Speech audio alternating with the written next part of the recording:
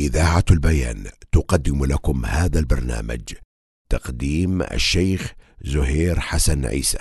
الحمد لله حمدا كثيرا طيبا مباركا فيه، والصلاة والسلام على رسول الله وعلى آله وأصحابه ومن تمسك بسنته بإحسان إلى يوم الدين. أما بعد، أيها الإخوة الكرام، السلام عليكم ورحمة الله وبركاته.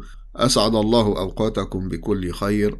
ومع هذه السلسلة خطوف من السنة، عن أبي هريرة رضي الله عنه قال: قال رسول الله صلى الله عليه وسلم: من حسن إسلام المرء تركه ما لا يعنيه.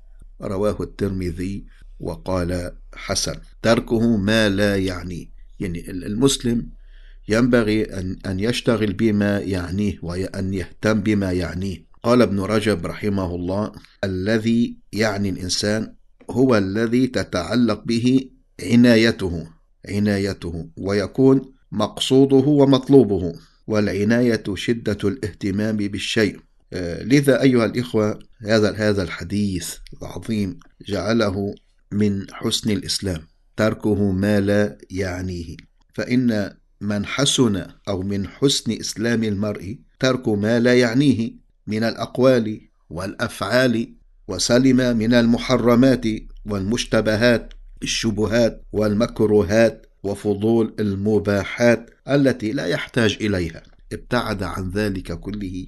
فإن هذا كله لا يعني المسلم إذا كمل إسلامه وبلغ درجة الإحسان، وهو أن يعبد الله كأنه يراه، فإن لم يكن يراه فإن الله يراه. فمن عبد الله على استحضار قربه ومشاهدته بقلبه، أو على استحضار قرب الله منه واطلاعه، فقد حسن إسلامه.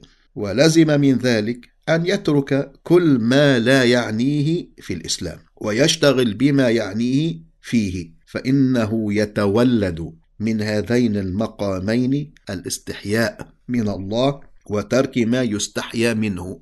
وقالوا أيضا: الذي يعني الإنسان من الأمور ما يتعلق بضرورة حياته في معاشه وسلامته في معاده، وذلك يسير بالنسبة إلى ما لا يعنيه.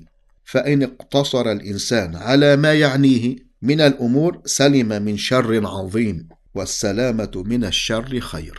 قال ابن عبد البر رحمه الله: كلامه صلى الله عليه وسلم هذا من الكلام الجامع للمعاني الكثيرة الجليلة في الألفاظ القليلة.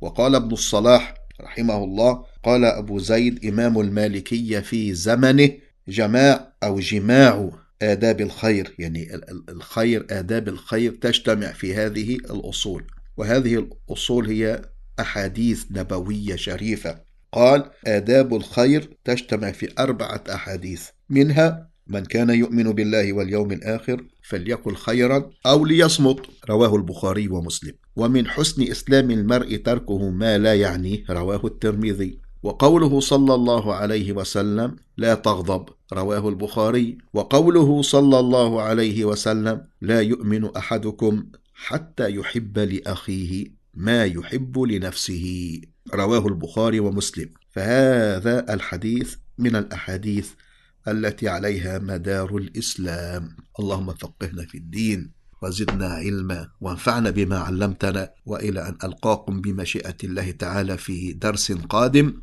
أستودعكم الله الذي لا تضيع ودائعه، وأصلي وأسلم على رسول الله، والسلام عليكم ورحمة الله وبركاته. قدم لكم هذا البرنامج من إذاعة البيان من سيدني، صوت أهل السنة والجماعة.